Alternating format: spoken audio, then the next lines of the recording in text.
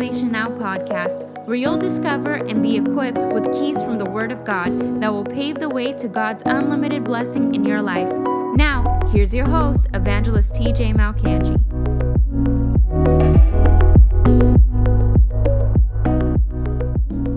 Today, we're going to be discussing the gifts of the Holy Ghost. Tuesday, we preached on the baptism in the Holy Ghost and fire, but how many of you know, hey, Gloria, good to see you. How many of you understand that if a house has electricity running through its walls, if there's electricity in my house, I've paid the bill and Hydro supplying electricity to this address on the south shore of the island of Montreal. If I want to cook something, I can't just rely on the electricity to cook me a meal.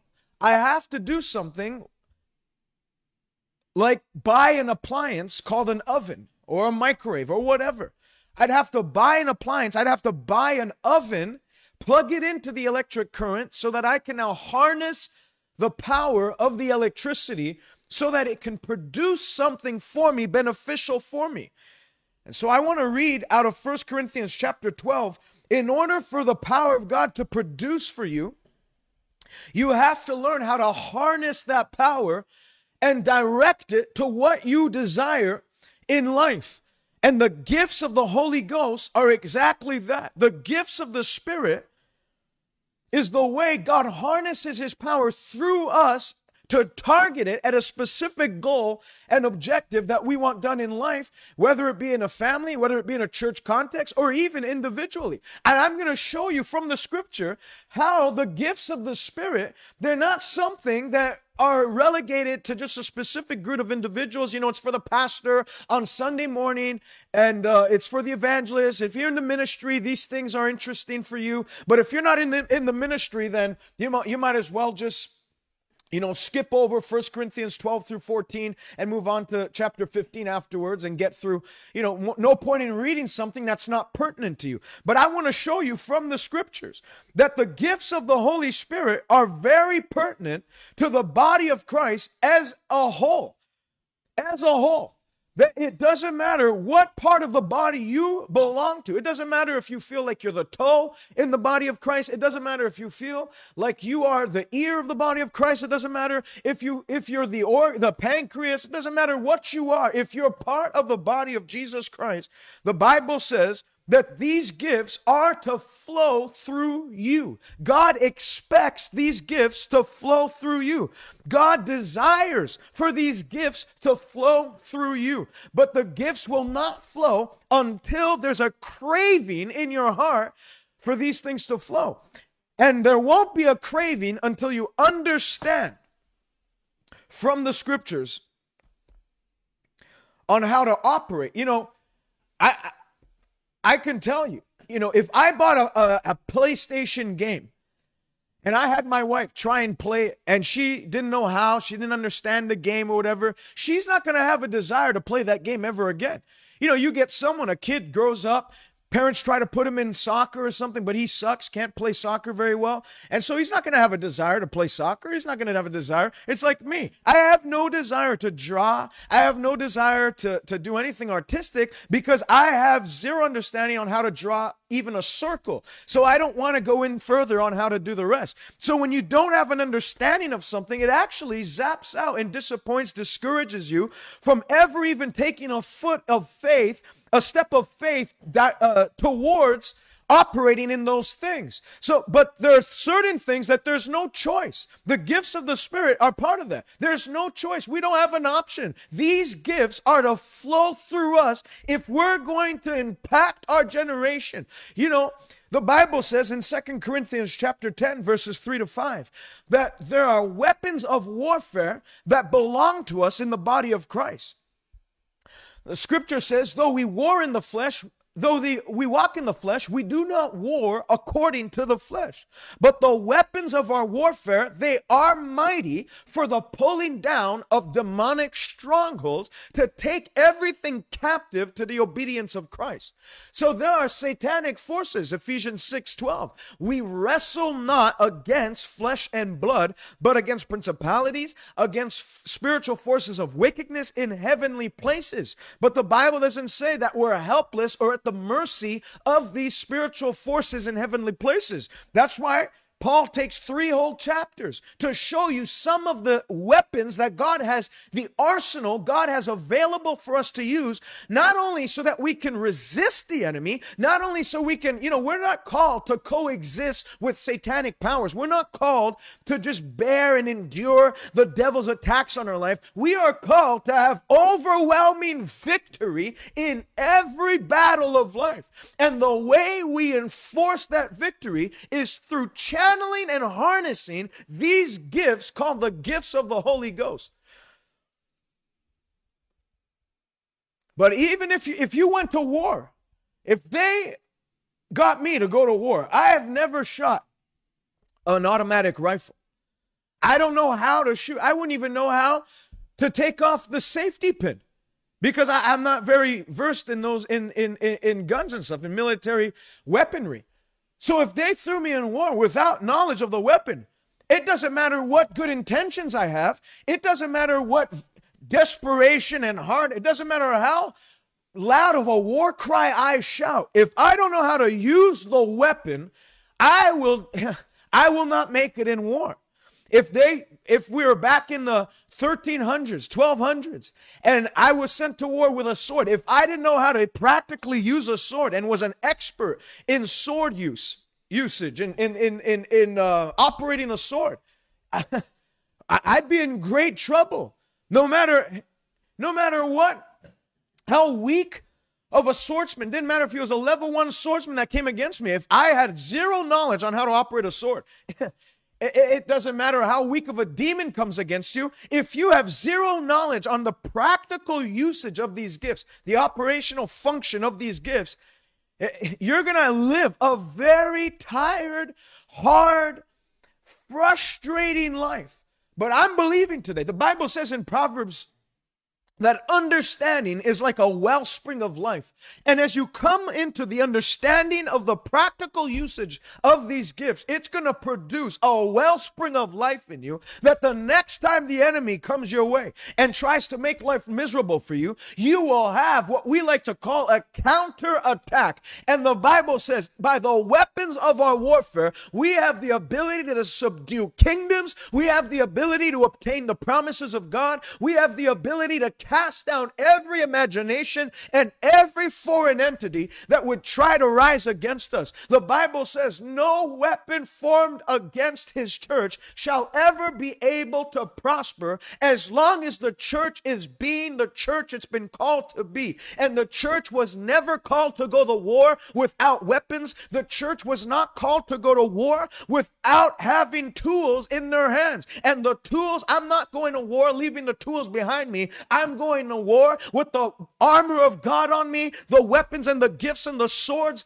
that the gifts of the Spirit present for us, so that I know that, just like Jesus said, that you are more than conquerors through all things, in all things through Jesus Christ who loved you. I'm not called to be less than a conqueror. I'm not called even to be just a conqueror. I'm called to be more than a conqueror. And the way you take ground in life is by the demonstration of this power through these gifts.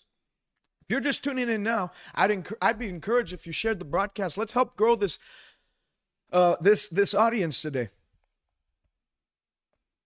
1 Corinthians chapter 12, verse 1. Now I want you to understand something. The Holy Spirit has been on the earth since Genesis. The Holy Spirit desires to be actively engaged in your life. Genesis 1, chapter 2, the Bible said, chapter 1, verse 2, the Bible says that he was brooding over the surface of the deep. So the Holy Spirit was involved in creation. The Holy Spirit was involved in the incarnation of Christ. The Bible says the power of the Most High shall overshadow thee, and that which shall be born of thee shall be called the Son of God. And then it goes on. Furthermore, Jesus said, the one who's been helping me these years, when I go, don't get discouraged. You've seen me operate in these gifts. Now, you have to see that everything, every demonstration of God's power, of Christ's power on the earth through his earthly ministry, that wasn't him operating because he was the Son of God. That is why those things happened through his life. It wasn't because he was the Son of God. Every demonstration of power in the ministry and the life of Jesus Christ came as a result of the power of the Holy Spirit working in and through him. That's why Jesus had to fast and pray. If Jesus just operated because and had those miracles and signs and wonders because he was the Son of God alone, then he wouldn't have had to fast and pray. He could have just gone straight into the ministry. At age 12, he would have been doing all kinds of miracles. At age 15, by age 30, the whole world would have been won over. So he wasn't operating that way because he was the Son of God. The reason why the miracle power of God, the word of knowledge, and we're going to learn about these revelatory gifts, all those gifts began to flow through him was because he was operating by the power of the Holy Ghost. When he came in John chapter 1, when he goes and Philip brings to him Nathanael. And Nathanael comes to him. And he said, man, can anything good come out of Nazareth? And the moment Jesus sees Nathanael, he says, hey, behold, in Israel, indeed, in whom there's no deceit, no guile. And Nathanael looked back to him and said, man, how do you know who I am? And he said, before Philip or Andrew, whichever one it was, called you, I saw you under the fig tree. And Nathanael was taken back. That was the word of knowledge at work, that Jesus saw him in the Spirit. The word of knowledge, and we're going to get more into it and more in depth into it, but the word of knowledge is pretty much God giving you a piece of information that could not be known through the basic senses of man, the eyes, the sight, the hearing, the touch. So Jesus had never his eyes had never seen Nathanael sitting under the fig tree. Jesus's eyes it's not like he was spying on him throughout the day and, he was playing it. No, the gifts of the Spirit are totally supernatural. There's nothing natural about these gifts. There's nothing ordinary about these gifts. A long time, the gifts of the Spirit were taught, like the gift of the word of wisdom was just when people are a little more smart than others. And if that were the case, the Bible talks about Peter operating by the word of wisdom, and Paul operating by the word of wisdom, and John operating by the word of wisdom, and even the Sanhedrin in Acts chapter 4, when they perceived the boldness of Peter and John and saw that they were uneducated and untrained people. To the human eye, these people were not very bright. The Bible says in 1 Corinthians chapter 1, that know this, that when you were called according to the flesh, not many of you were noble according to human standards. Not many of you were wise. Not many of you were the brightest. Not many of you were the sharpest tool in the shed. Not many of you were strong or noble or mighty. But God has chosen the weak things of this world to shame the things which are mighty. God hath chosen the things which are not to shame the things which are, and he's chosen the things which are not very bright, the foolish things, to shame the things that are wise. The Bible says in 1 Corinthians 1 that when the Holy Ghost came, God brought the wisdom of this world to naught. He made foolish the wisdom of this world. That's why Paul says, where's the scribe? Where's the disputer? Where's the wise men of this age? Has not God made foolish the wise things of this world through the power of God at work through very plain, simple individuals? So if you're watching today and you say, man, I'm not the brightest guy in my family, neither was Gideon. He was the least, his tribe was the least in Israel, and he was the least in his family was the least in his tribe, and he was the least in his family. He was literally the least of the least. So if you feel like you don't have much to offer, you're exactly where God wants you to be, because Jesus said that even I could do nothing on my own initiative. Paul said, I am what I am because of God's grace working through me. Don't get discouraged. The Bible says very clearly that faithful is he who called you, and he shall bring it to pass. Daniel, Shadrach, Meshach, Abednego. These were 4 slaves in Babylonian captivity. But if you read the book of Daniel chapter 1, God gave them wisdom and knowledge in all literature and understanding, so that when the king of Babylon interviewed them, they were found 10 times wiser because of the operation of God's Spirit in them. So I tell you, if you had it all by yourself, you wouldn't need the Spirit of God. If you are great by yourself, you wouldn't need the Spirit of God. Paul said that there's nothing without God, there's nothing good that dwells in me. I can do nothing on my own initiative. But on the flip side, Philippians 4:13, I know many of you know this scripture verse, and I pray if you don't, this gets into your spirit, that Paul said, I can do all things through Christ, the anointing, through the anointing who strengthens me. That's why when they came to Jesus, scribes, religious scholars, people who had given their whole life over to studying the Word of God, when they heard Jesus preach, they were astonished as they heard his doctrine. For they were taken back, for he did not teach as the scribes taught, but he taught as one having real power. And they said, how does this man know letters, know the word, having never studied? Someone just wrote David. David was, when Samuel came to anoint Jesse's sons, Jesse didn't even go and fetch David out from the shepherd's field. He kept him there. So if you think you're not qualified, that's exactly what makes you qualified to be used by God. And I pray that humility never leaves you. As God, see, that's the danger. God begins to use somebody a little bit. They see a healing happen through their hands. They see a miracle. They prayed for something to happen. And then they get on a high horse, a spiritual high horse, and they think that they're the best thing since the Apostle Paul. That I'm telling you, Jesus said, if you'll exalt yourself, you'll be flattened and abased and humbled. But if you'll stay in that attitude of humility, that only through God, I can do nothing on my own initiative. Jesus said, the Father who worketh in me, he doeth the works. If you'll keep in that attitude of humility, it's by pride that comes nothing but trouble and strife and downfall. But by humility and the fear of the Lord come riches, honor, and life. Hallelujah. 1 Corinthians chapter 12. Now concerning spiritual gifts, brethren, I do not want you to be ignorant. Isn't that interesting? The first thing Paul does in opening up these 3 chapters where he's going to discuss the spiritual gifts, which, by the way, 1 Corinthians chapter 13, Paul was not writing it with the idea of weddings in mind, although it is applicable. You can read it at a wedding, no problem there. But the whole 1 Corinthians 12, 13, and 14, you should remove the chapter division and read it as one flowing letter. And don't make any pauses in between, because the 13, actually, it's not like, Paul had ADD and he got sidetracked and then he comes back, let me get back to what I was saying. No, the whole thing fits together. But I want you to notice how he starts. Concerning spiritual gifts, which if you study the actual Greek, it says, concerning the things of the Spirit, I would not have you ignorant. Isn't it funny that the one thing Paul says I don't want you to be ignorant of is the thing that the North American church at large is the most ignorant on?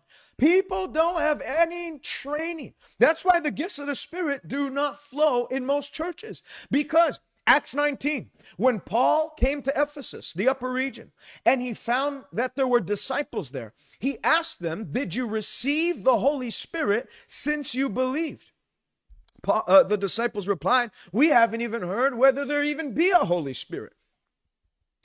And so they didn't receive, because what's not preached and taught to you, there will never be a functioning in those areas. That's why the Bible says in the book of Haggai, not Haggai, what is it?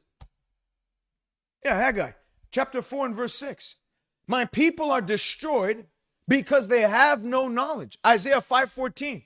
My people have gone into captivity and into the wilderness because of their ignorance. Paul said it in 2 Corinthians 2 verse 11. We are not ignorant of the devil's schemes, lest we should be taken advantage of. So what you are not taught and preached to, you'll never flow in those things. So what did Paul do?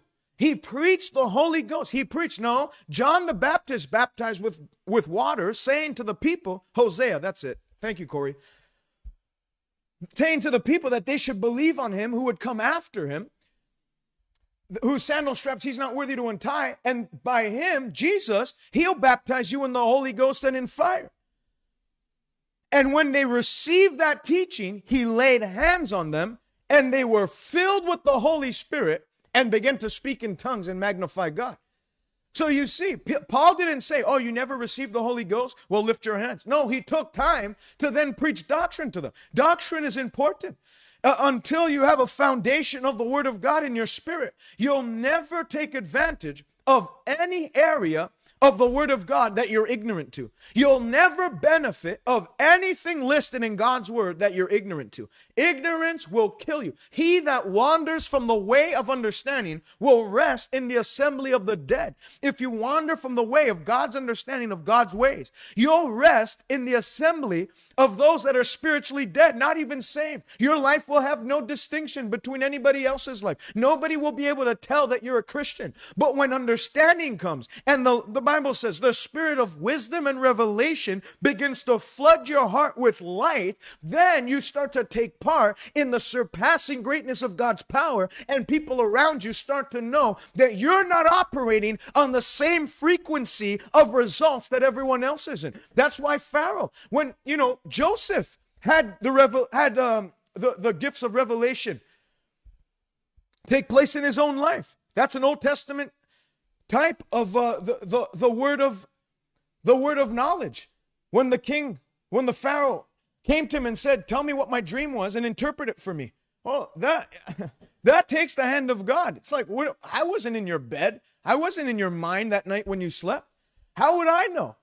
But the Bible says he gave a perfect interpretation. That's the word of knowledge, and then gave a word of wisdom, which is a word of the future, a word of the hidden wisdom of God, what's not yet known to men, the future. And he told them there's going to be 7 years of famine, 7 years of prosperity, and then 7 years of famine. And you're to take heed how you deal with your resources in the 7 years of prosperity, and that'll spare you from the rest of the world in the 7 years of famine.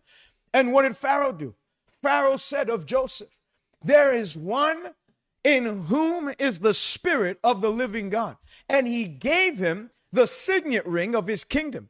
And he said, in everything that this kingdom operates, it'll operate by your word. Only in regards to the throne that that's where I'll be higher than you. But in everything else, my kingdom shall run according to your word. He went from a prisoner, someone who was, in prison and jailed as a convicted rapist. And in one day, by the operation of these gifts, he went from the prison to second in command, the prime minister of Egypt, and had control over all the resources. He became the economic analyst of Egypt, so that when the famine did come and people wanted to come and get food, they wanted resources, they had to go and convince Joseph to release resources their way. I tell you, as these gifts begin to operate through your life, today will be the lowest you're ever at. From this moment onward, your trajectory will be that of upward. God is going to cause this power to flow through you. And as a result, man will see that the hand of God is on your life, and things won't go the same way they've always been. In Jesus' name. 1 Corinthians chapter 12. I don't want you to be ignorant. You know that you were Gentiles carried away to these dumb idols, however you were led. So that's another thing, is if the church doesn't take a stand and begin to flow in these gifts, the enemy has a counterfeit for everything God wants to do. That's why you see there's fortune tellers and palm readers and all kinds of occultic practices that people flood to and run to, because if the church is not demonstrating, giving what the people need. See, people, I don't understand. There's a lot of ministers who, they always quote, Jesus said, a wicked and adulterous generation seeks after a sign. We're not seeking after signs and wonders. We're pressing in to God so that these things can start to flow through us, so that not us seeking signs and wonders, that the world can see the signs and wonders, just like Jesus said in John 8. These people will never believe unless they see signs and wonders. Elijah in 1 Kings 18, when he was contending with the forces of hell on the mount called Carmel. And the prophets of Baal came and they began to cut themselves, crying out to their God, and nothing happened. And then Elijah got up and said these words, which this should be the heart that you have for this generation. Lord, God of Abraham, Isaac, and Jacob, let it be known this day that you are God and that I am your servant, and that by your word I have done these things. Answer by fire today. And when the fire of God came, did God come down and tell Elijah, hey, listen, you need to stop with this fire stuff, this strange fire business. I ultimately, the way I manifest myself is in peace. So just pray for the people to have peace. No, God sent fire and it consumed the altar. And what did it produce? Did it scare the people away? That's what people think. The Bible says the manifestation of the gifts of the Spirit are given to profit everybody. So God didn't say these gifts flowing in your life are going to scare people away. So don't have them in churches. Whatever you do, do not let anyone speak in tongues in a church service. Don't ever lay hands on the sick. Never work a miracle. Don't even talk about miracles. Don't even get people's hearts stirred up to have tongues interpretation. Just leave that out. If you want to have a backroom meeting, you go ahead and do that. But in a main service, you're going to scare the people away. Is that what happened in Elisha's day? When the fire fell, what happened? The people who had totally dismissed God as their God, they had gone after foreign gods. They had served the Baals. But when the fire fell, the people who had totally disregarded God came falling before their face and said, the Lord, He is God. And there was repentance. The hearts of the children of Israel were turned back to the Lord God of their fathers. That's what the gifts of the Spirit do. God did not implement these gifts to turn people away from the church. The Bible says in Acts chapter 2, when the fire of God fell and they began to speak in other tongues, did the people come rushing together and say, man, I'll never go to that church? No, at first they began to mock it, but look what happened. That day, 3,000 people were added to the church in one day because they tied it into Joel's prophecy. I mean, you look in Acts chapter 13, Paul is preaching to Sergius Paulus, the proconsul. And the scripture says that there was a man, Elymas, whose name was Bar-Jesus, a sorcerer, who was seeking to turn the proconsul away from the words that Paul was preaching. And so that's why you have a lot of people that come to church, but because all there is an explanation of the gospel. There's no demonstration of the power of the gospel. People are turned away. They hear it. They might have the seed sown in their heart, but immediately the enemy comes and snatches the seed sown from their heart because it hasn't been sown deep, because there wasn't a demonstration so that their faith would not rely on the wisdom of man or the word of man, but on the power of God, which saves such as do believe. So that's what happens. People come, they hear something, but nothing. If Jesus, you take the miracles of Jesus out of the Bible, He doesn't have much of a ministry. He's just another teacher. He's a philosopher. He's someone who came to give encouragement, help people out a bit, but that's it. But Jesus' ministry, John chapter 2, the Bible says, and many believed on Him when they saw the miraculous works which He did perform. So, I mean, you studied in one chapter of Matthew. It says, and great multitudes followed Him. Then He heals the 2 blind men as He was walking on the way. And then the Bible says in the next verses, and very great multitudes followed Him, and He healed them all. And then in the next chapter it says, and the whole city came out to see Him. It went from great multitudes, started to work in the gifts of working of miracles, spat on their eyes, opened their eyes. Very great multitudes came. So great multitudes is good. Then very great multitudes began to flock to the church, to Jesus. And then He does another miracle. And then the whole city was moved and came out to see Him. The reason why people don't want anything to do with the church of Christ on the earth isn't because our message has changed very much. It's because there's been actually the message has changed. It's just a self-help, mental health message. it's like a crutch that we're trying to give the people. If you'll just lean on this, it'll get you through. The power of God, these gifts were not given to us to get us through and just bear the attack and onslaught of hell. The power of God, these gifts were given to us to take total dominion over all the work of the devil and to show forth, to let our light so shine in such a way that this generation would have no choice but to concede and to believe that there's no God but Jehovah. Therefore, I make known to you that no man speaking by the Spirit of God calls Jesus accursed. And no one, if you're tuning in now, you'd encourage me if you'd share the broadcast and help get the viewership up. There are diversity of gifts, but the same Spirit. We're going to see there's 9 different gifts, and they're separated into 3 categories. There's the gifts of revelation, which is the word of knowledge, the word of wisdom, and the discerning of spirits, which we'll get into it a little more. Then there's the gifts of power, which is the working of miracles, the gifts of healing, and the gift of faith, or special faith. And then there's a 3rd category that's called the gifts of inspiration, which is prophecy, tongues, and interpretation. And all of these gifts are different from one another, but the Bible says it's the same Spirit that worketh all these things.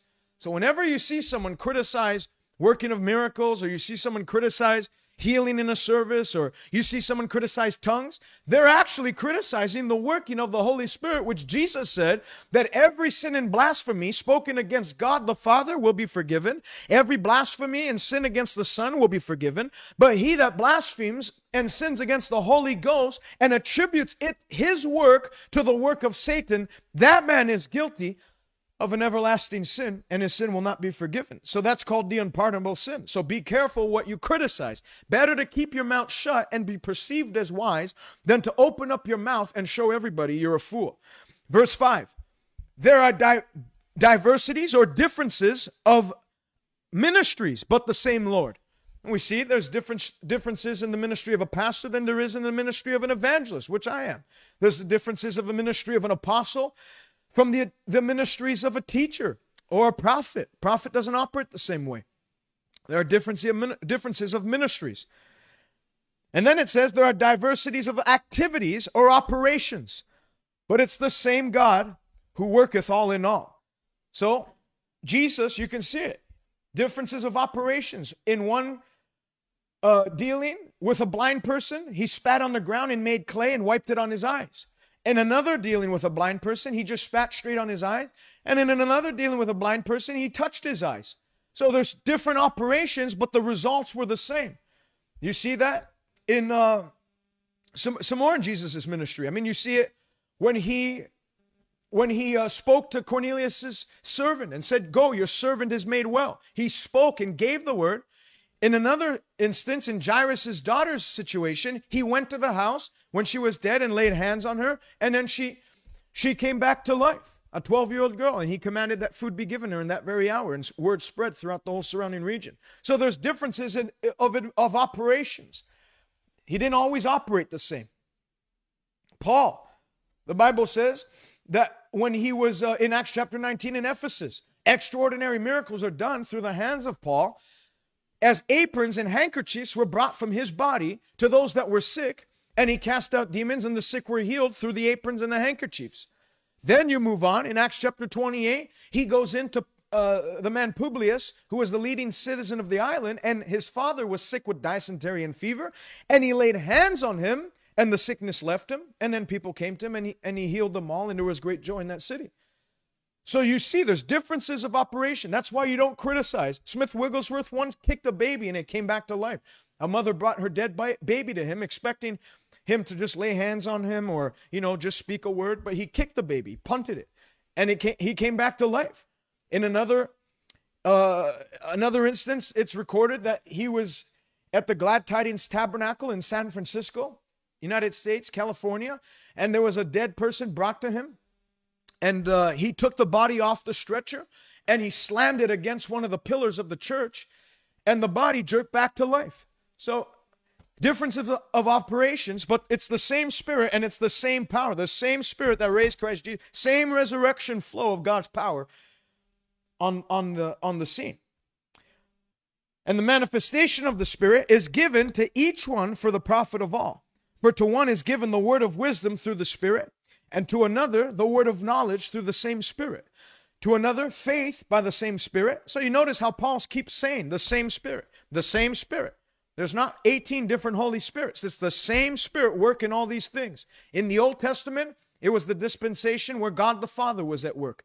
In the New Testament, the Bible says in the Gospels that Jesus Christ, the Son, part of the Trinity, was at work on the earth. That was his dispensation for 33 and a half years he operated. And then after Christ went, he announced a new dispensation, the dispensation of the Holy Ghost, where now it's the third person of the Trinity. The Holy Spirit is the active agent of the Godhead here on the earth. And this is how Paul says he works through us. You understand that miracles don't just happen? We read it. It's the working of miracles by the same Spirit. So it's us. Paul is trying to say that we have to have a level of cooperation with the Spirit if this power is going to be at work in and through our life. Revival doesn't just happen. The Bible doesn't say. And the disciples were scattered everywhere. And Philip went to Samaria and was in a closet praying somewhere. And he just prayed fervently. And all of a sudden, revival fire fell from heaven. And everyone began to be healed of palsy and paralysis. And there was great joy in the city. No, the Bible says Philip went down to Samaria and he preached Christ unto them. And as he cooperated in preaching the unadulterated word of God, the Bible says, and multitudes began to give heed to Philip's words as he spoke, because miracles and signs and wonders were performed by his hands. The Bible says in Acts chapter 14 and verse 3, and the disciples stayed there a long while, speaking boldly in the Lord, and the Lord worked with them. The gifts of the Spirit are not going to be given to you on your lazy boy in your living room, expecting things to turn around. The gifts of the Spirit do not flow as you're sleeping at night. They might, in the gift of word of knowledge, you might have a dream or some sort of word of wisdom and prophetic revelation. But what I'm saying is that if that's all you do is sleep, if they don't work, if you don't work with them and function in them and take responsibility with them, the gifts will stop flowing. The gifts will stop flowing. Because God doesn't sit with sitters, God moves with movers. They stayed there a long while, speaking boldly in the Lord, and the Lord worked with them, granting signs to be done by their hands. So if you think you're going to operate in these things, never taking a step out, well, what if I'm wrong? What if I step out in a word of knowledge and I'm wrong? Then you're wrong. Get back in the prayer closet, pray and fast, and then step out again. Don't let the fear of you missing it rob you from ever taking the opportunity of actually operating and functioning in these gifts. That's right, John. It's use it or lose it with the gifts of the Spirit. And to another, the working of miracles, to another, prophecy, to another, discerning of spirits, to another, different kinds of tongues, to another, the interpretation of tongues. But one and the same Spirit worketh all these things, distributing to each one individually as he wills. So a lot of people say, well, how many of you know the Holy Spirit is the distributor of these gifts, which is correct, and he gives them as he wills, which is correct. God does give them as he wills. But the Bible doesn't say that he randomly chooses people. Let's move on. 1 Corinthians chapter 12, verse 27. Now you are the body of Christ and members individually. And God has appointed these things in the church, first apostles, then prophets, third teachers, after that miracles, gifts of healings, helps, administrations, varieties of tongues. Are all apostles? Are all prophets? Are all teachers? Are all workers of miracles? Do all have gifts of healings? Do all speak with tongues? Do all interpret? So people stop there and they say, you see, we're not all called to work miracles. We're not all called to operate in the gifts of healings. We're not all called to speak in other tongues. Understand that Paul here is listing in the context of a church service. So he's saying in one church service, Not everyone should be going around working miracles. In one church service, not everyone should be teaching. That would be disorderly. Not everyone should be speaking in tongues at the same time and giving interpretations at the same time. The Bible says, if any man speaks in a tongue in a church context, these gifts are for public worship. There's private worship, which is your prayer language, the ability to speak in tongues privately, which the Bible says came on them in Acts chapter 2, that benefits you. He that speaketh in an unknown tongue edifieth himself. And Paul said, I speak in tongues more than you all. But in a church context, he's speaking of church context, church services. I would rather speak 5 words of a language you understand than 10,000 words in a language of angels or in some unknown tongue, because it doesn't benefit you. So he's saying, do all speak in tongues at the same time and then everyone giving their own interpretations? No, that wouldn't benefit. It would be disorderly. Nobody would even understand or hear. There'd be too much noise. But then people say, well, then why does a pastor get up and say, if you know how to pray in other tongues, just pray in the Spirit right now. Let's contend with the power of God. That's different. We're not all praying in other tongues to receive different interpretations throughout the service. That's just building up an anointing in the meeting. And people say, well, that's disorderly. Well, if that's disorderly, then so was Acts chapter 2, because they all spoke with other tongues. And the Bible says they were magnifying God. So can it be used in a disorderly manner? Absolutely. But you have to put a distinction between what Paul is listing out as gifts for public worship and public service, and then your private tongue language, your private prayer language.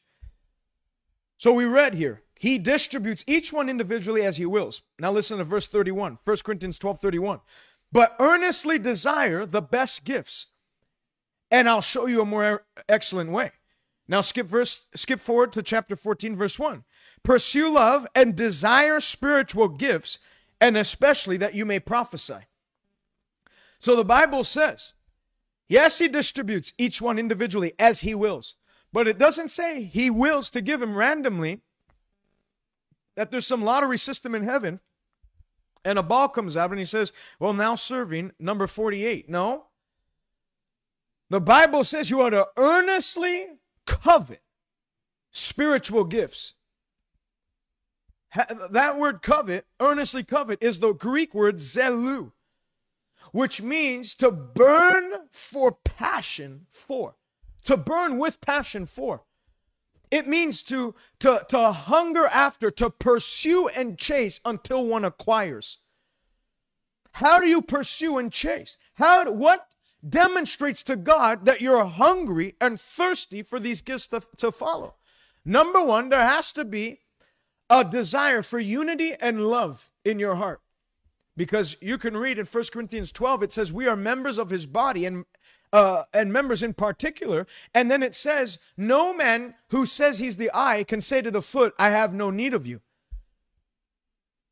There should be no schisms or division in the body of Christ if these things are to flow. So if you're a divisive person, these things will not flow. So one of the ways you can show God you're hungry for these gifts to flow is to settle any account you have with anybody that there's been disunity with.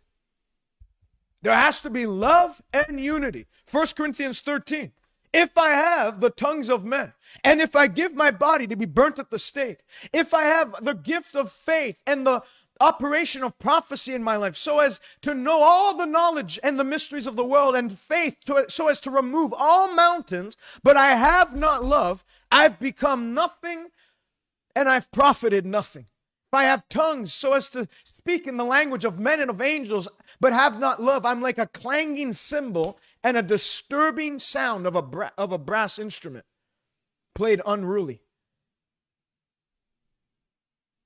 So love has to be. That's why I love how 1 Corinthians 12 and 14, the middle of it is the love chapter. Because even Paul said, if there's prophecies, some of them will fail. But love never fails. And love is kind. Love does not boast in oneself. Love is not prideful.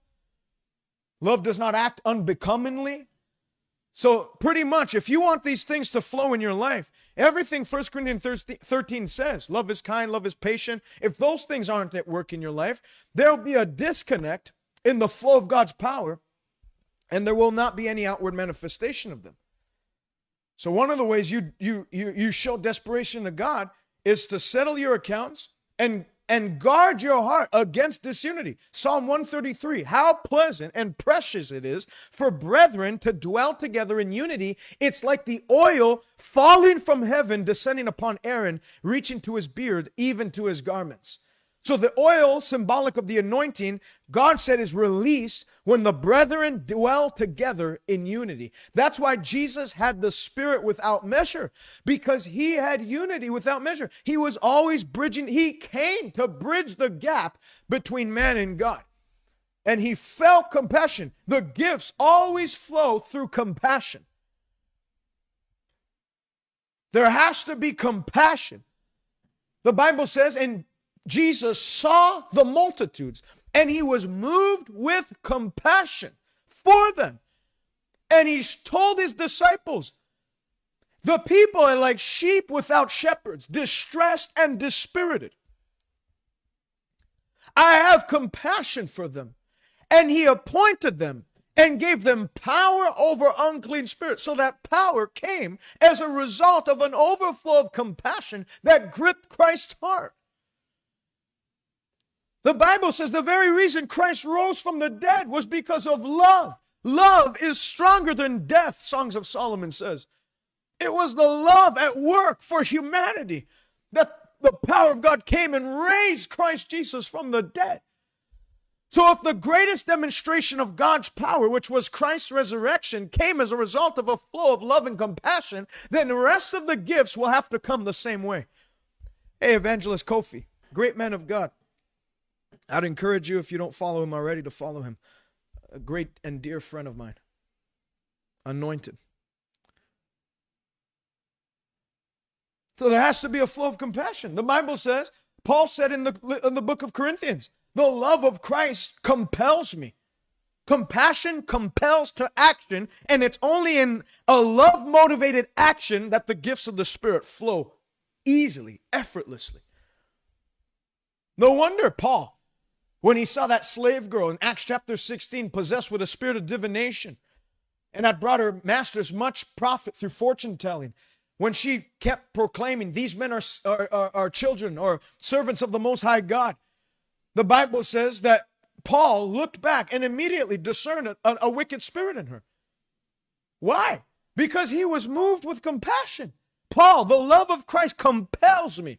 That's why handkerchiefs and aprons were brought from his body to those that were sick and diseased, and the demons left them. There was such an overflow of power. David said, the Lord is my shepherd, my cup runneth over with power. The oil came, the anointing comes when unity and love is at work. That's why 1 John says, let us not merely love in word, but in action and in truth, sincerity. Jesus had a crowd follow him for 3 days. And his own disciples came to him. Send the people away. They're getting hungry. Jesus looked at him and said, don't send them away. Don't send them away. See, that's what happens when the gifts of the Spirit are not at work in the body of Christ. We have to send everyone away. We have to totally become a referral center rather than a solution bank for the people and a lost generation. Hey, Isaiah. If you haven't caught our broadcast from Tuesday, I would encourage you to go. It was a powerful broadcast. And also, he's on Tuesday nights and Friday nights, 9 p.m. Eastern, 6 p.m. Pacific. So if you don't already follow him, I'd follow him. The guy's a voice of the Holy Ghost on the earth and a great man of God. You go ahead and steal whatever you want. There's no copyright on the Holy Ghost. He didn't send them away. He said, you give them something to eat. Where am I going to find such amount of food in this wilderness? So much bread. We only have like 300 denarii. What's that going to buy? Can it suffice to feed? We got like 5,000 men, not counting women and children. And what did Jesus do? See, that's the way of man. God says you're to heal the sick, raise the dead, cleanse the leper, and man immediately goes back to, well, how are we going to do that? I guess the way we can do it is naturalize the gifts, that the gifts of healing must be the gift to be a proper surgeon. The gift of the word of knowledge must be someone who's just highly knowledgeable. The gift of the word of wisdom must be somebody who's just more wise than the rest. The gift of discerning of spirits is just the gift of criticism, which it's not. These are not natural gifts. They wanted to supply food for 5,000 men, not counting women and children, with natural means. But Jesus did not call and commission the church to operate by natural methods and means. The Bible says he gave us power through these gifts so that when the multitudes come thronging in, we don't have to send them away. We now have the solution. When people come into your church, and they're bound and bruised and bound by satanic spirits in their mind, you don't have to send them away. You can use the gift of the working of miracles to release an anointing to break the yoke of captivity on their mind. When someone comes in and their doctors have given up on them, they have stage 4 terminal illness, 6 weeks to live, you don't have to refer them to another specialist. You can refer them to the greatest specialist, Jesus, the great physician, and through the gifts of healing, you can then lay hands on the sick, see them recover. Someone comes in and they're not sure what their future holds, and they're worried, you can give them the gift of prophecy and prophetically speak into their life for edification, for exhortation, for comfort, so that they'll know that their tomorrow will be all right, and it'll build a strength to get through. That just like Jesus, that man, Matthew 6 was the word, that was a gift of prophecy. Through his preaching, operating. Because if you read it carefully, he says, don't worry about your life. Don't worry about what you'll put on. Don't worry about your body as to what you'll eat. Life is more than clothing. Life is more than food. Instead, seek first the kingdom of God. Don't worry about tomorrow. Sufficient for the day is its troubles. But seek first the kingdom of God and his righteousness, and everything else is going to be added unto you. You don't have to worry about tomorrow. All will be well. That's what the gift of prophecy does. It's divine inspiration. It's the Holy Ghost utterance through you that brings edification and comfort.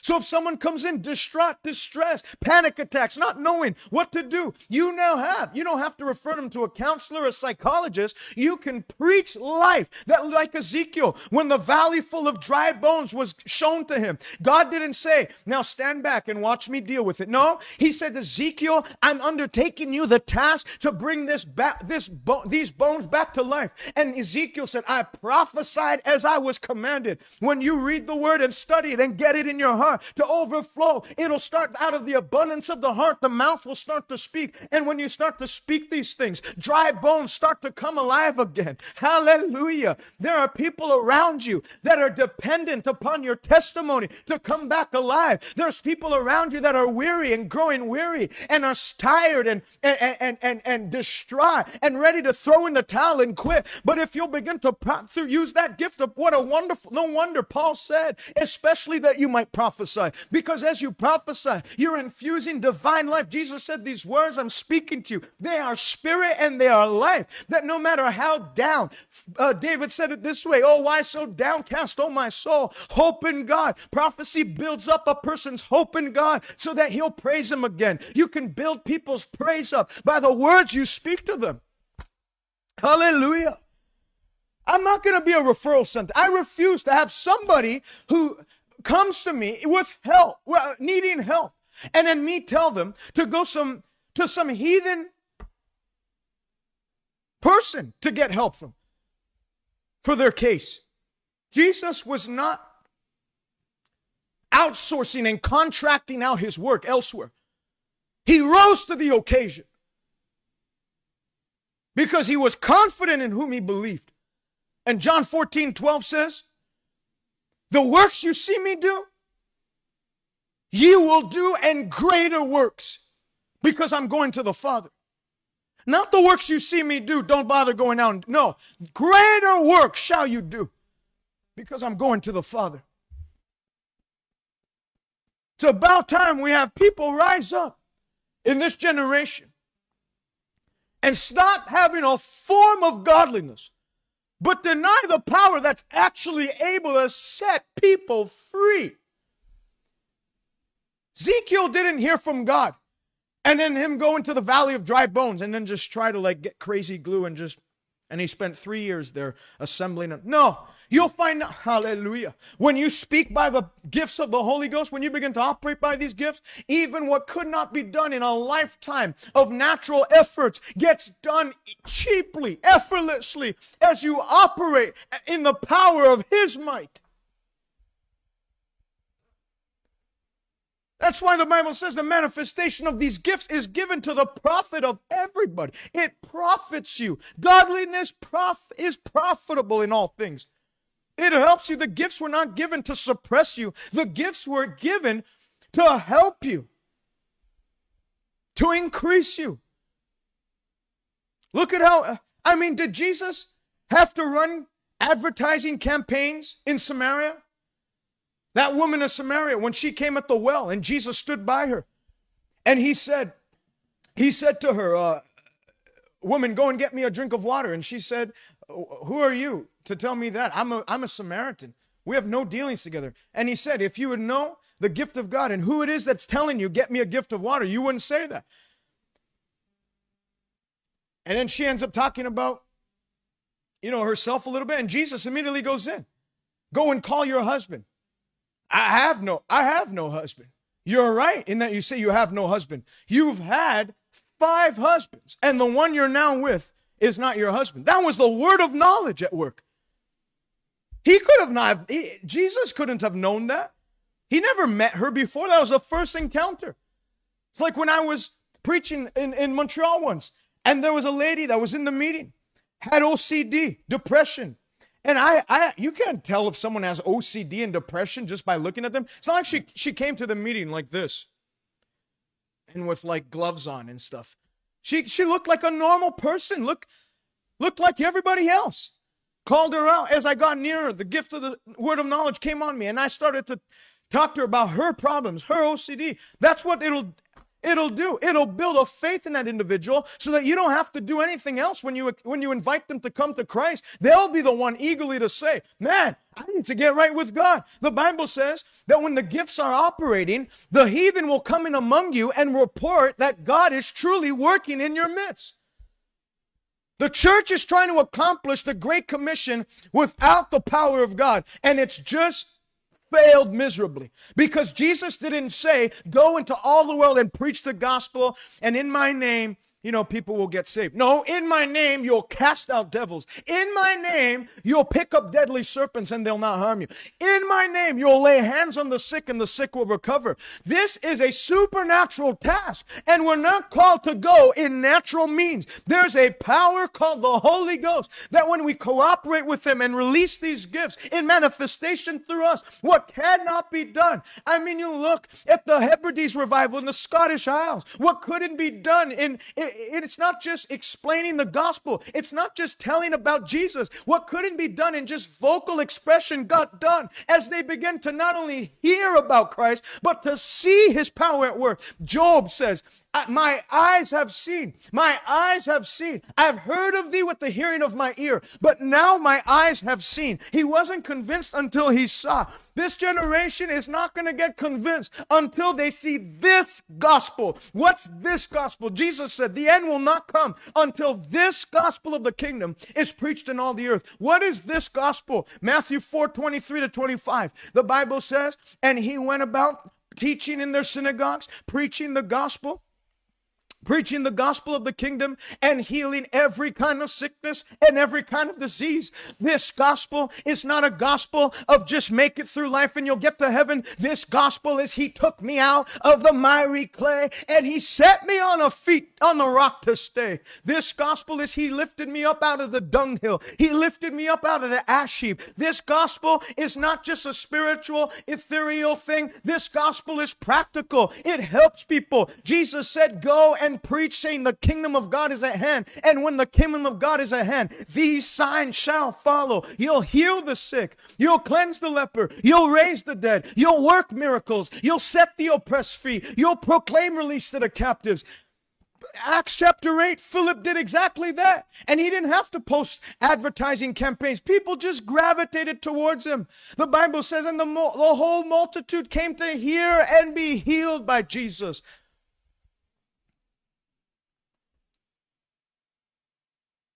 Look at that, Melissa. She comes to my church. I preach. I never met her. She never met me.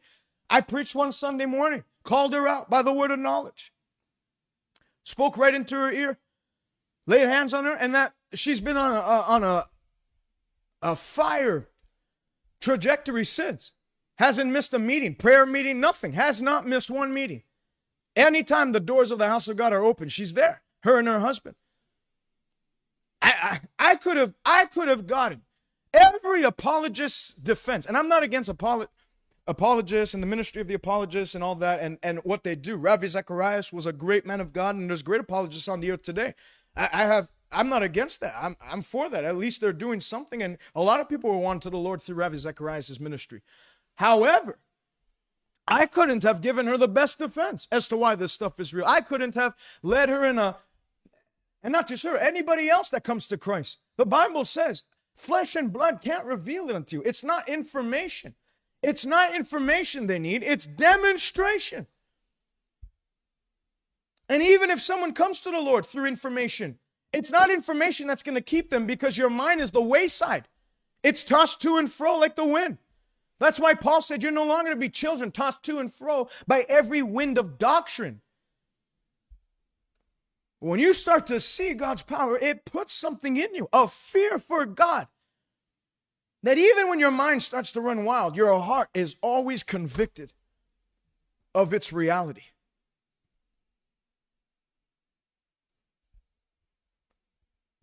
I didn't even get into the definition of these gifts.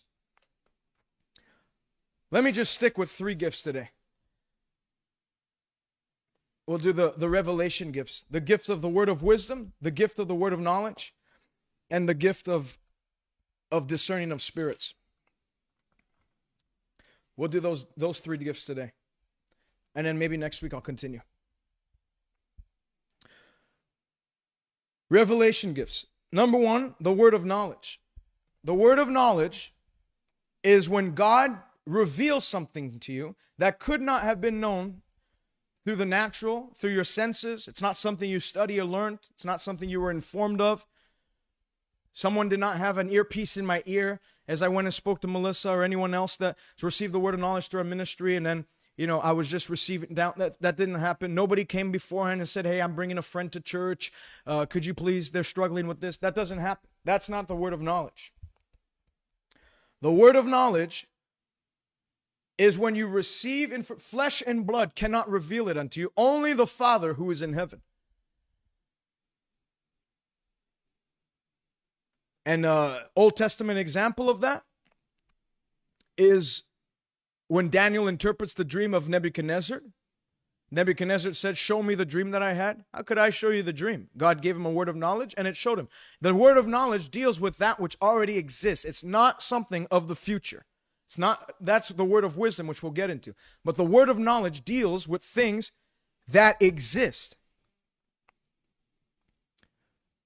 Old Testament example, the Bible talks about Elisha revealing strategy of war that a foreign king had against Israel. And every time that they'd come up and devise a new strategy, Elisha would reveal to the king of Israel, and then they knew exactly their plan of attack and would organize a defense against it. And finally, the Assyrian king said, who is this man? He thought it was one of his commanders, his generals that were traitors. So he said, which one of you is for the king of Israel? And they said, none, my Lord. But there's one in Israel, Elisha the prophet, who reveals the things that we devise, even the things that you speak in your own bedroom. It's the word of knowledge. Number 2, the word of wisdom. Let me go actually New Testament examples of the word of knowledge. We talked about John chapter 4, the woman at the well. Jesus telling her, you've had 5 husbands. The one you're not with is not your husband. Sir, I perceive that thou art a prophet. And then right there, she was convinced. The word of knowledge helps to convince. That's why some of these gifts, you'll notice that in a service, they're actually interlinked. It's like a linked chain. When you start tugging on one, a bunch of them start falling. So I've had it where I've gone and I've given a word of knowledge that Lord showed me there was a problem in the body, in a specific area of someone's body. And when they saw that, they knew, man, I've never told. There was a lady in Laval. She had stage 4 ovarian cancer. She hadn't told anybody. She hadn't even told her close relatives. And in that service, I called her out and I told her to put her hand on her belly. And she's like, already, what? And I said, you will not die, you will live. And that disease leaves your body right now. Well, by the word of knowledge, it actually kicked off the gifts of healing in her body so that she was given a couple of months to die. She's still alive today. I see her every time I go back to that church. A lovely lady. And testified, a year and a half later, testified in the church that when she went to the doctors to get the x-ray, they found no more cancer in her body. Totally gone. And it hasn't returned. So you see how they're linked. That's what the word of knowledge is so helpful. Because if they weren't convinced by your preaching, Jesus said, if you don't hear the words that I speak, at least believe ye because of the works that ye see me do. So if they don't believe the words, Jesus said, at least believe because of the works. It convinces. Faith is the conviction of things hoped for. So faith, the word of knowledge, will put an increased conviction in their heart that we're not blowing smoke, that we're not a nonprofit, 501c3, some other organization, a religion, that we're all coupled in with every other world religion, that there's something that separates us.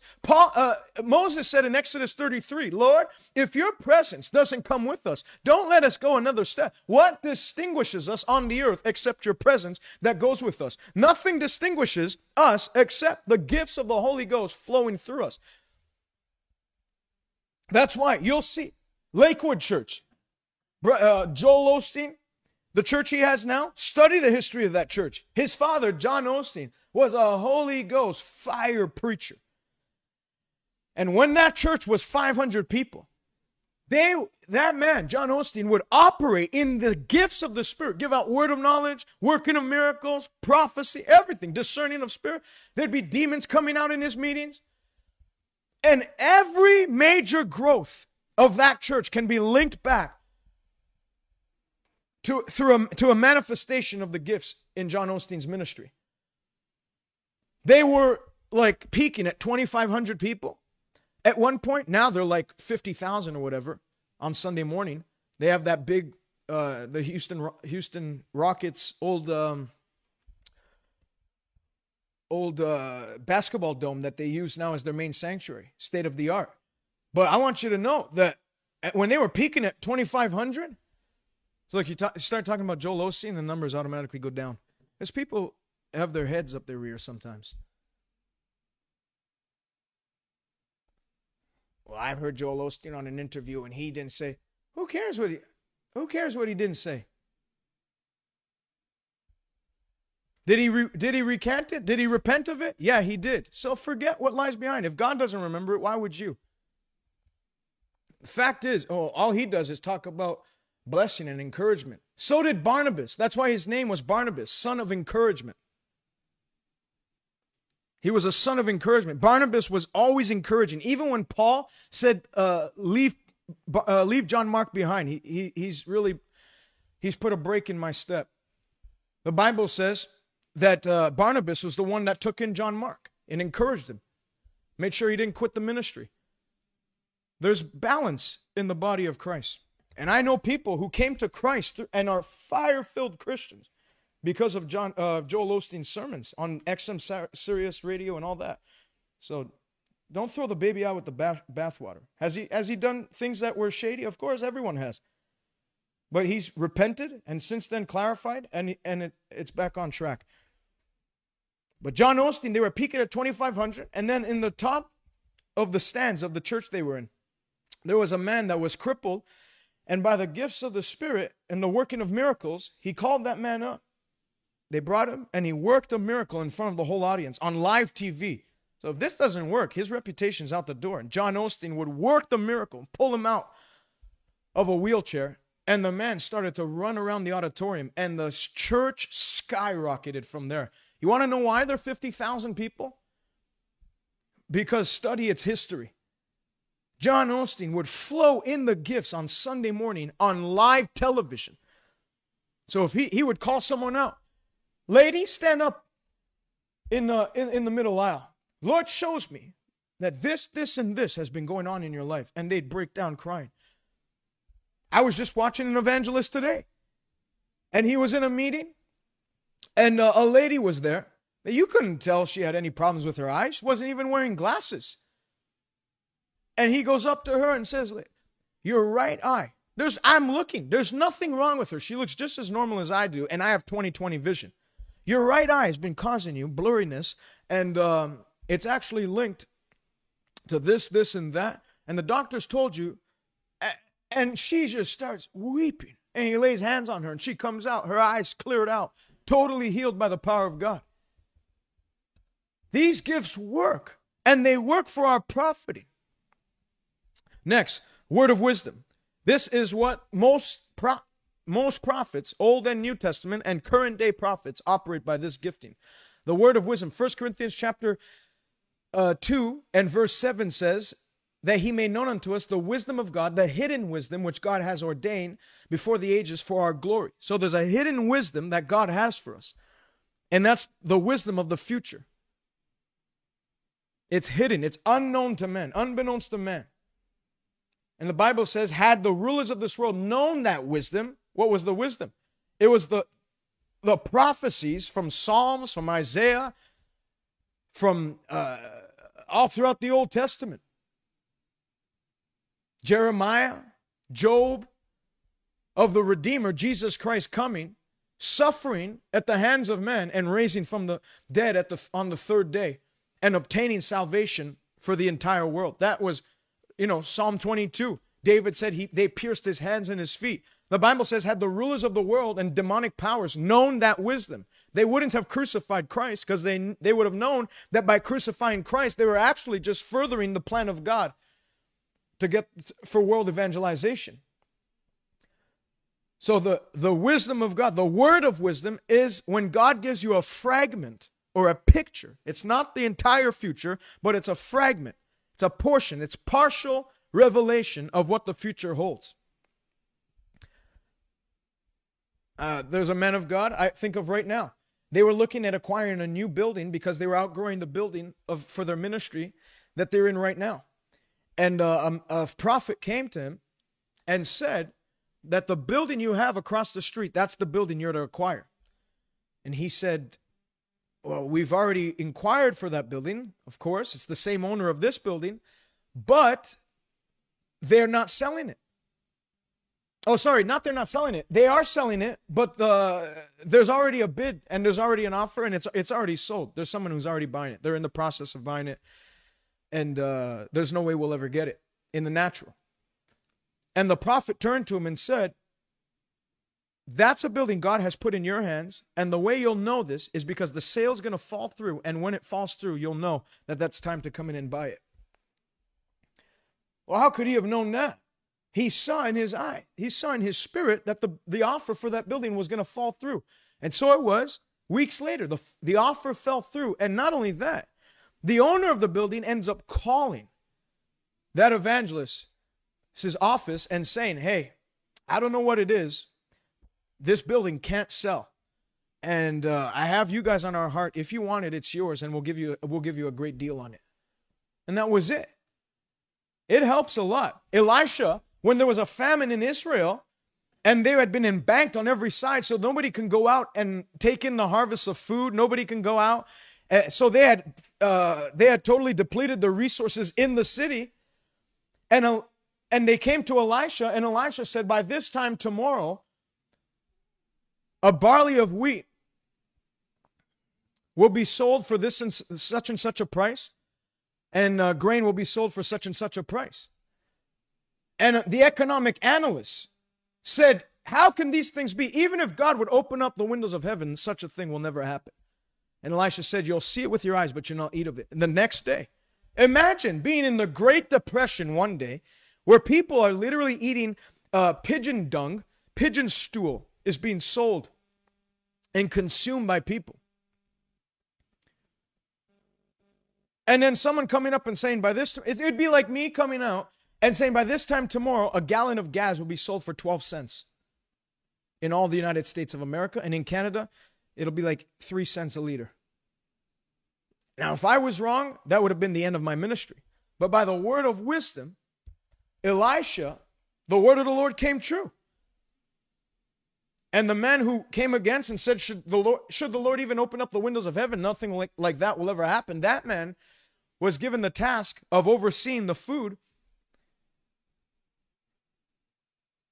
And they trampled him underfoot and he died.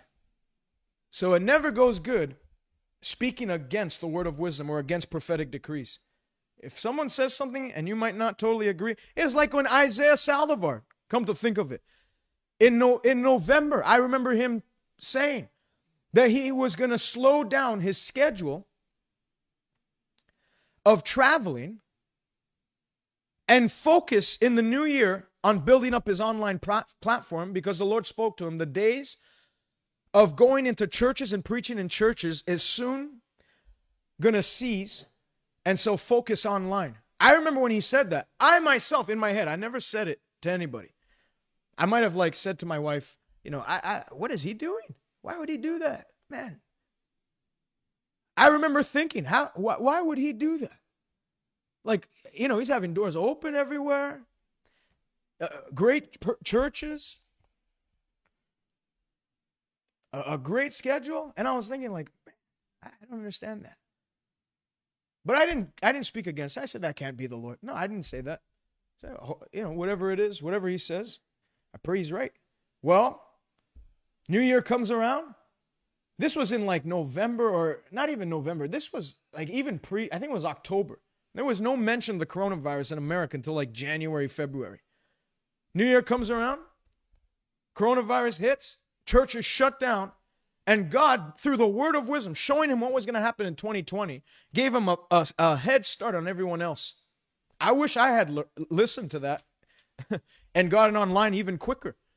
Because who knows, we could have been a step further even ourselves. Because, the Bible says, believe in his prophets and you will prosper. Lord showed him that. He had a head start. And now look how God's blessing his online ministry. All through the word of wisdom.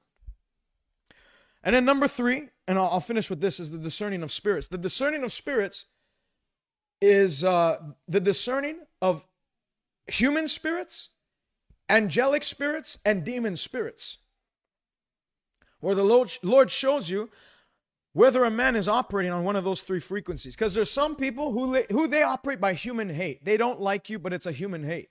Then there's some people who operate by demonic hatred. They hate people. A lot of politicians are like this. They're not under the influence of a human spirit. They're not under the influence of another human person, another, a leader or some sort of person who's hold influence on him. No, they're operating by a demonic spirit of hatred. Give you an example. Racism. Anytime someone is racist, there is a demonic spirit at work. For someone to hate someone based on the color of their skin, not even to hate, to just treat them different. That's a form of hatred. That is a demonic spirit at work.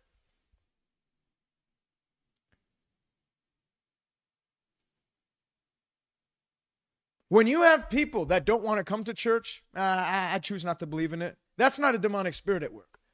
That's just them, their flesh, their carnality. When someone makes it their point, like Nikita Khrushchev, to say by the time I die, I will have buried the Bible, that's an antichrist spirit at work against the church of the Lord Jesus Christ. When you have people in politics saying that if I get in power, I'll force the church to marry same-sex couples, that is a demonic spirit at work. There's a hatred at work in them. Well, let me tell you the good news is when someone operates like that and comes against the church, Jesus said, on whomever this stone falls, it will crush him to pieces. And whatever tries to fall on this stone, it'll break. Nikita Khrushchev died and is buried, and the Bible is still being printed as the #1 bestseller in the earth. Can you say amen? So the discerning of spirit enables you to see by the Spirit whether someone is operating by a demonic influence, a human influence, or also to discern angels. Daniel discerned an angel in Daniel chapter 10. Acts chapter 27, Paul discerned an angel when he was shipwrecked for many days. The Bible says, there stood by me an angel of the God to whom I serve and belong, and he spoke to me. That was a discerning of spirits. He was able to visibly see an angel. Jesus operated in that in Luke chapter 4 when he was in the wilderness. He discerned Satan's presence. And then after he withstood the three temptations of Satan, the Bible says angels came and ministered unto him.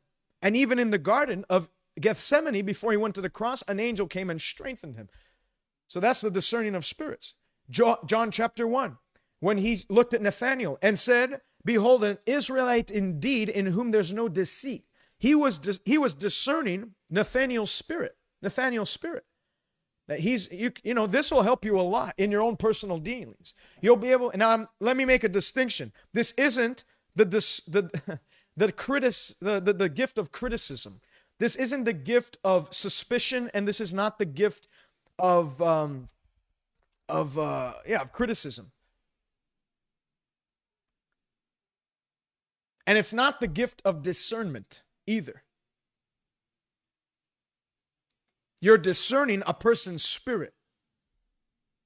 It's not the gift of suspicion, where you're suspecting everyone's against you, and so you're just living in paranoia the rest of your life.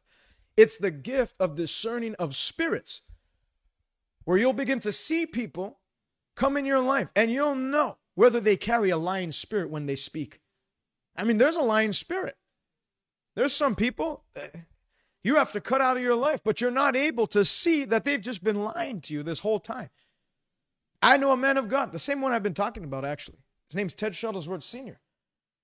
He had his ministry growing and expanding, and there was one of his secretaries, one of his workers, that was plotting with another worker of his to revolt against him and try and pretty much take his reputation, start their own ministry, and run off on their own, and steal a bunch of office supplies to get them a head start.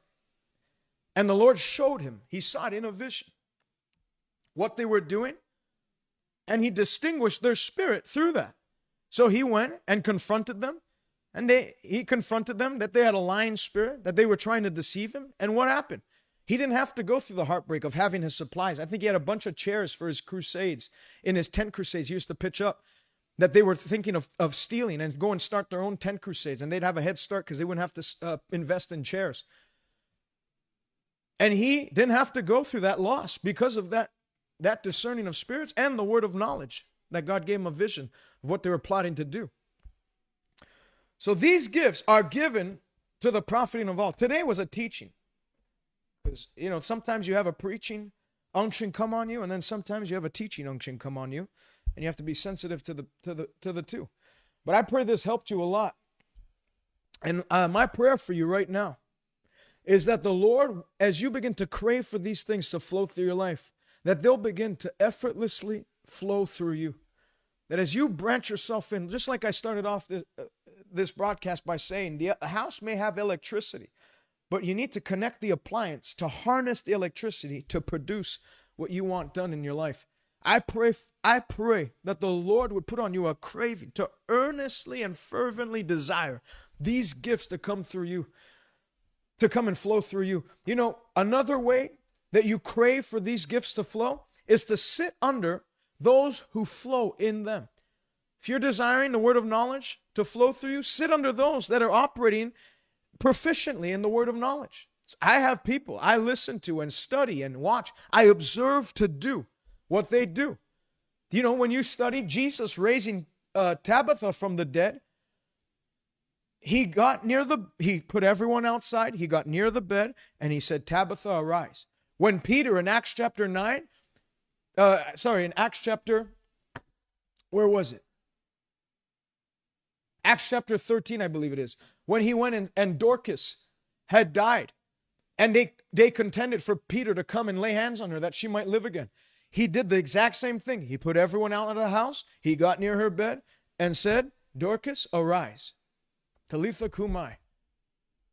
So you see that he observed the ministry of Jesus, how he did things. So not only can you observe men of God on the earth, if you'll study the Gospels and see how Jesus flowed, it'll actually enable you to excel in those gifts. And remember, the reason we want to excel in these gifts 1 Corinthians 14 says, let it be for the edification of the church that you seek to excel. Your excelling in these gifts should be for the edification of those around you, to build up the people around you.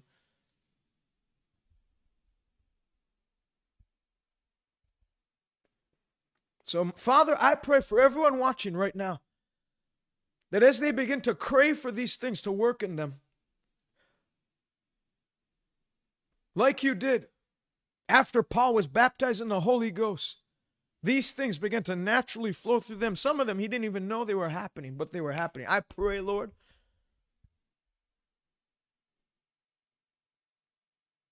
that there'd be times where they don't even know they're given a word of knowledge, but there's a word of knowledge coming forth from their mouth. In the name of Jesus Christ.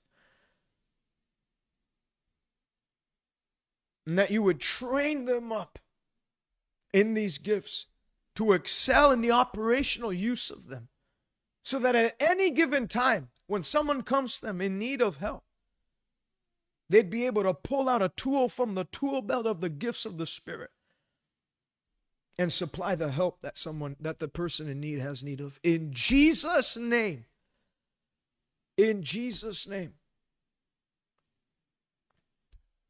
I want you to say this wherever you're at, out of your mouth. Father, I desire to be used by you. Father, I am interested in the plan that you have prepared to evangelize the generation I'm in. From this day, use me in these weapons and gifts and tools to facilitate this end time harvest coming in. Let this light shine in me that men might see your good works and glorify you in heaven. In Jesus' name. Amen. Amen.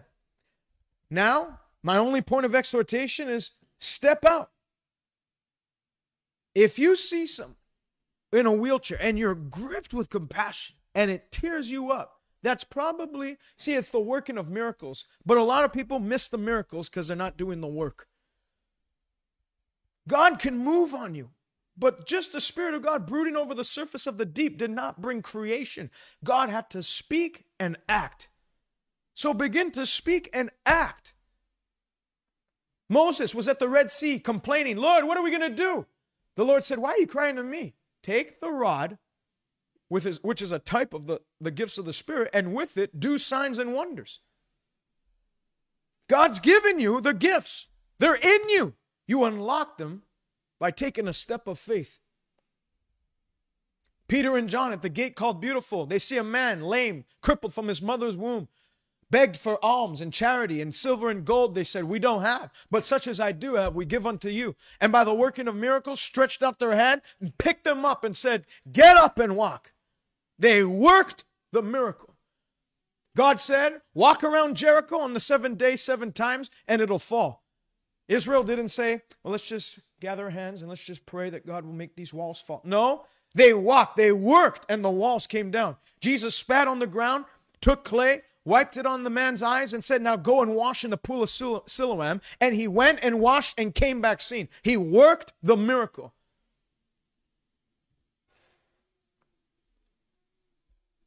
And I'll give you a difference between, this is just coming up now, and I feel this is needed. The gift of faith and the working of miracles. They both accomplish pretty much the same. The gift of miracles, the working of miracles, God works through you. And then there's something called the gift of faith where God does it for you.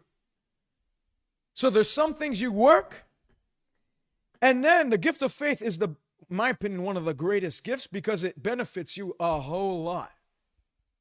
Daniel was sleeping in the lion's den, and the angel came, and the Bible says, my God delivered me because I trusted in him. So Daniel didn't have to fight off the lions. The gift of faith was working in him. When Moses spoke to the rock and the waters flowed, that was the gift of faith. So there was nothing needed on man's end. But the working of miracles is God working through Samson to take up the jawbone of a donkey and destroy 1,000 Philistines. It's God's supernatural ability working and flowing through you. For him to take 2 pillars of a temple and crash it down, that's a miracle. That's not human strength. Stay connected with us by visiting us on Twitter, Instagram, or Facebook by searching @TJ Malkanji, or visit us online, www.salvationnow.ca. God bless you, and until next time.